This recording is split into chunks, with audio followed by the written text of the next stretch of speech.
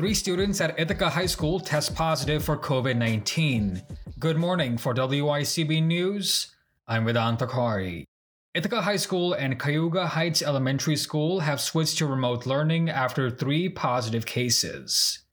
An email from the school district didn't mention any positive cases at Cayuga Heights Elementary School, but it's still closing out of caution. The district hopes for in-person learning to resume on Monday, October 26th. Iran and Russia have obtained voter data to interfere in the 2020 US election, according to the feds. According to the Director of National Intelligence, Iran posed as the far-right group Proud Boys to send intimidating emails to Democratic voters this week, saying, quote, "You will vote for Trump on election day, or we will come after you," end quote. Some of these emails spread misinformation about voter fraud. According to the Washington Post, President Trump has repeatedly discussed whether to fire FBI Director Christopher Wray after Election Day. The president is frustrated because, unlike 2016, the FBI won't give him a, quote, last-minute boost, end quote. In 2016, that was James Comey's announcement of reopening the Hillary Clinton email case. In 2020, that would have been the FBI announcing that Joe Biden, Hunter Biden, and other Biden associates are under investigation.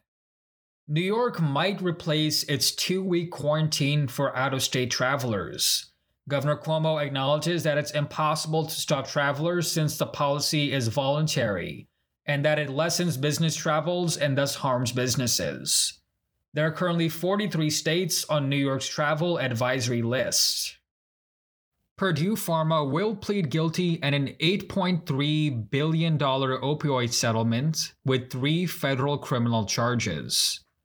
Purdue is the maker of OxyContin painkillers and will admit to allowing the supply of drugs, quote, without legitimate medical purpose, end quote.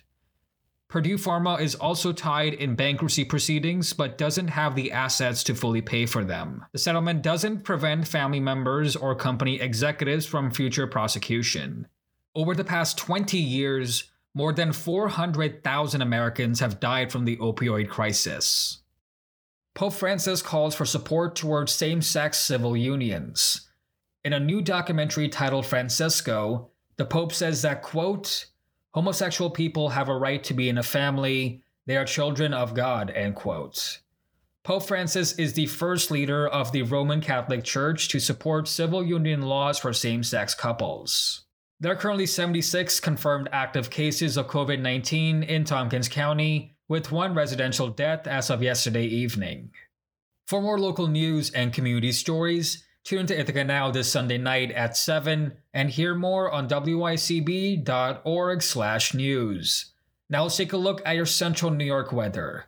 Today, cloudy with highs in the 60s. Same for tonight with lows in the 50s. Tomorrow we'll have sunny skies with highs in the 70s. And on Saturday, cloudy with highs in the 50s. For WICB News, I'm Vedanta Kari. Now let's head on over to WICB Sports with Nick Lebrano.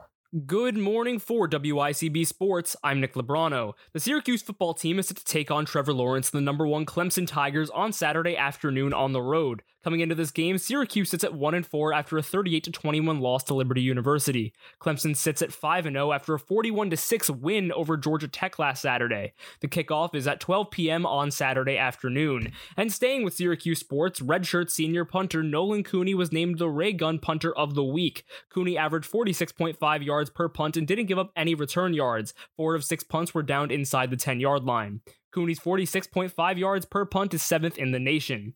The New York Giants will face off against the Philadelphia Eagles on the road tonight. The Giants picked up their first win of the season against the Washington football team this past Sunday after a failed 2-point conversion for Washington that ended the game 20-19. The Eagles sit at an unimpressive 1-4-1 due to a pileup of injuries, and the game kicks off at 8:20 p.m. Two New York teams are set to face off against one another on Sunday, with the 0-5 Jets looking to pick up their first win of the season against the 4-2 surging Buffalo Bills. Both teams suffered losses on Sunday, with the Jets falling 24-0 to the Dolphins and the Bills falling 26-17 to the Chiefs. The game kicks off at MetLife Stadium at 1 p.m. on Sunday afternoon. The New Orleans Pelicans have hired former Pistons and Magic head coach Stan Van Gundy to be the new head coach of the team. Van Gundy has had a fairly impressive career as a head coach so far, with an all-time winning percentage of 58%. The Pelicans win an unimpressive 30-42 this past season, and will look to take a leap forward as young stars Zion Williamson and Brandon Ingram improve with the new coaching staff. Don't forget to tune into Sports Talk this and every Sunday starting at 6:30 right here on WICB. With sports, I'm Nick Lebrano.